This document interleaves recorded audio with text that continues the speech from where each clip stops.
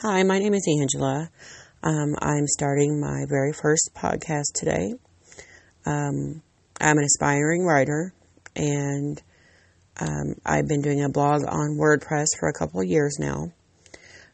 It's Sacrificial Chainbreaker. So if you want to check me out, you can. I'm also on Facebook as well. I'm going to read you guys one of my favorite blogs I've did, and here it goes. It's called Hunting with Hemingway.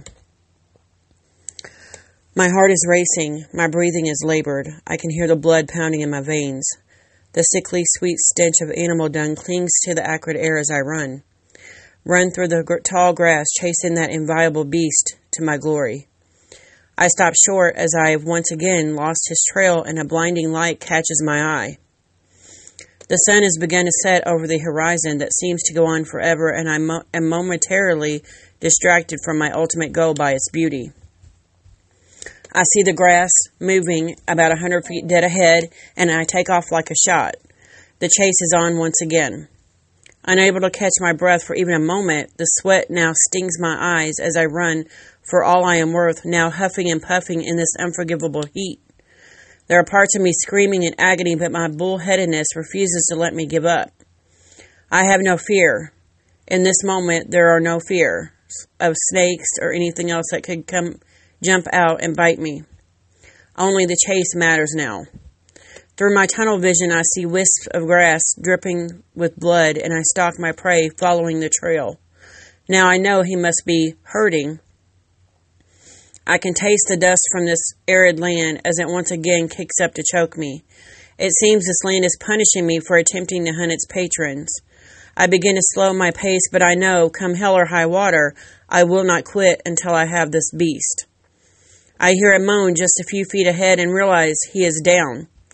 It doesn't register until I hear the soft click of my rifle that I've reloaded while running, just in case I need it again.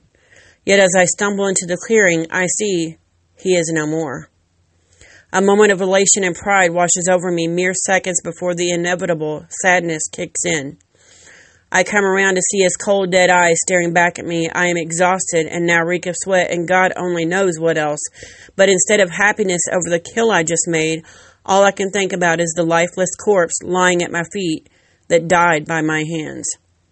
As everyone else catches up to me and slaps me on my back in a congratulatory fashion, one lone tear trickles down my dirt-encrusted face. While I watch the animal's blood seep into the moisture-starved earth, devastation leaks into my pores. I am heartbroken. Then, as if lifted from the scene, I blink back the tears that threaten me, and I am back in the room. No more desert, no more dead things, no more heat. I am back to reality, and I have to tell myself, it's only a book.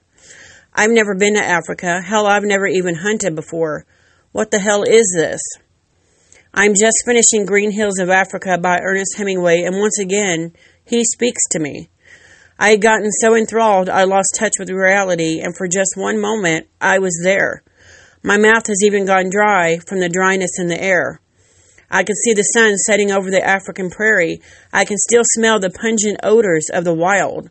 I can hear the distant beat of a drum keeping in time with my now rapidly beating heart. I can feel the loss of that animal's life. My pulse has literally quickened amidst all the excitement chasing the big one. So enthralled was I forgot I was reading a book and not actually there, hunting with Hemingway. Damn it, Hemingway, you made me care about the hunt.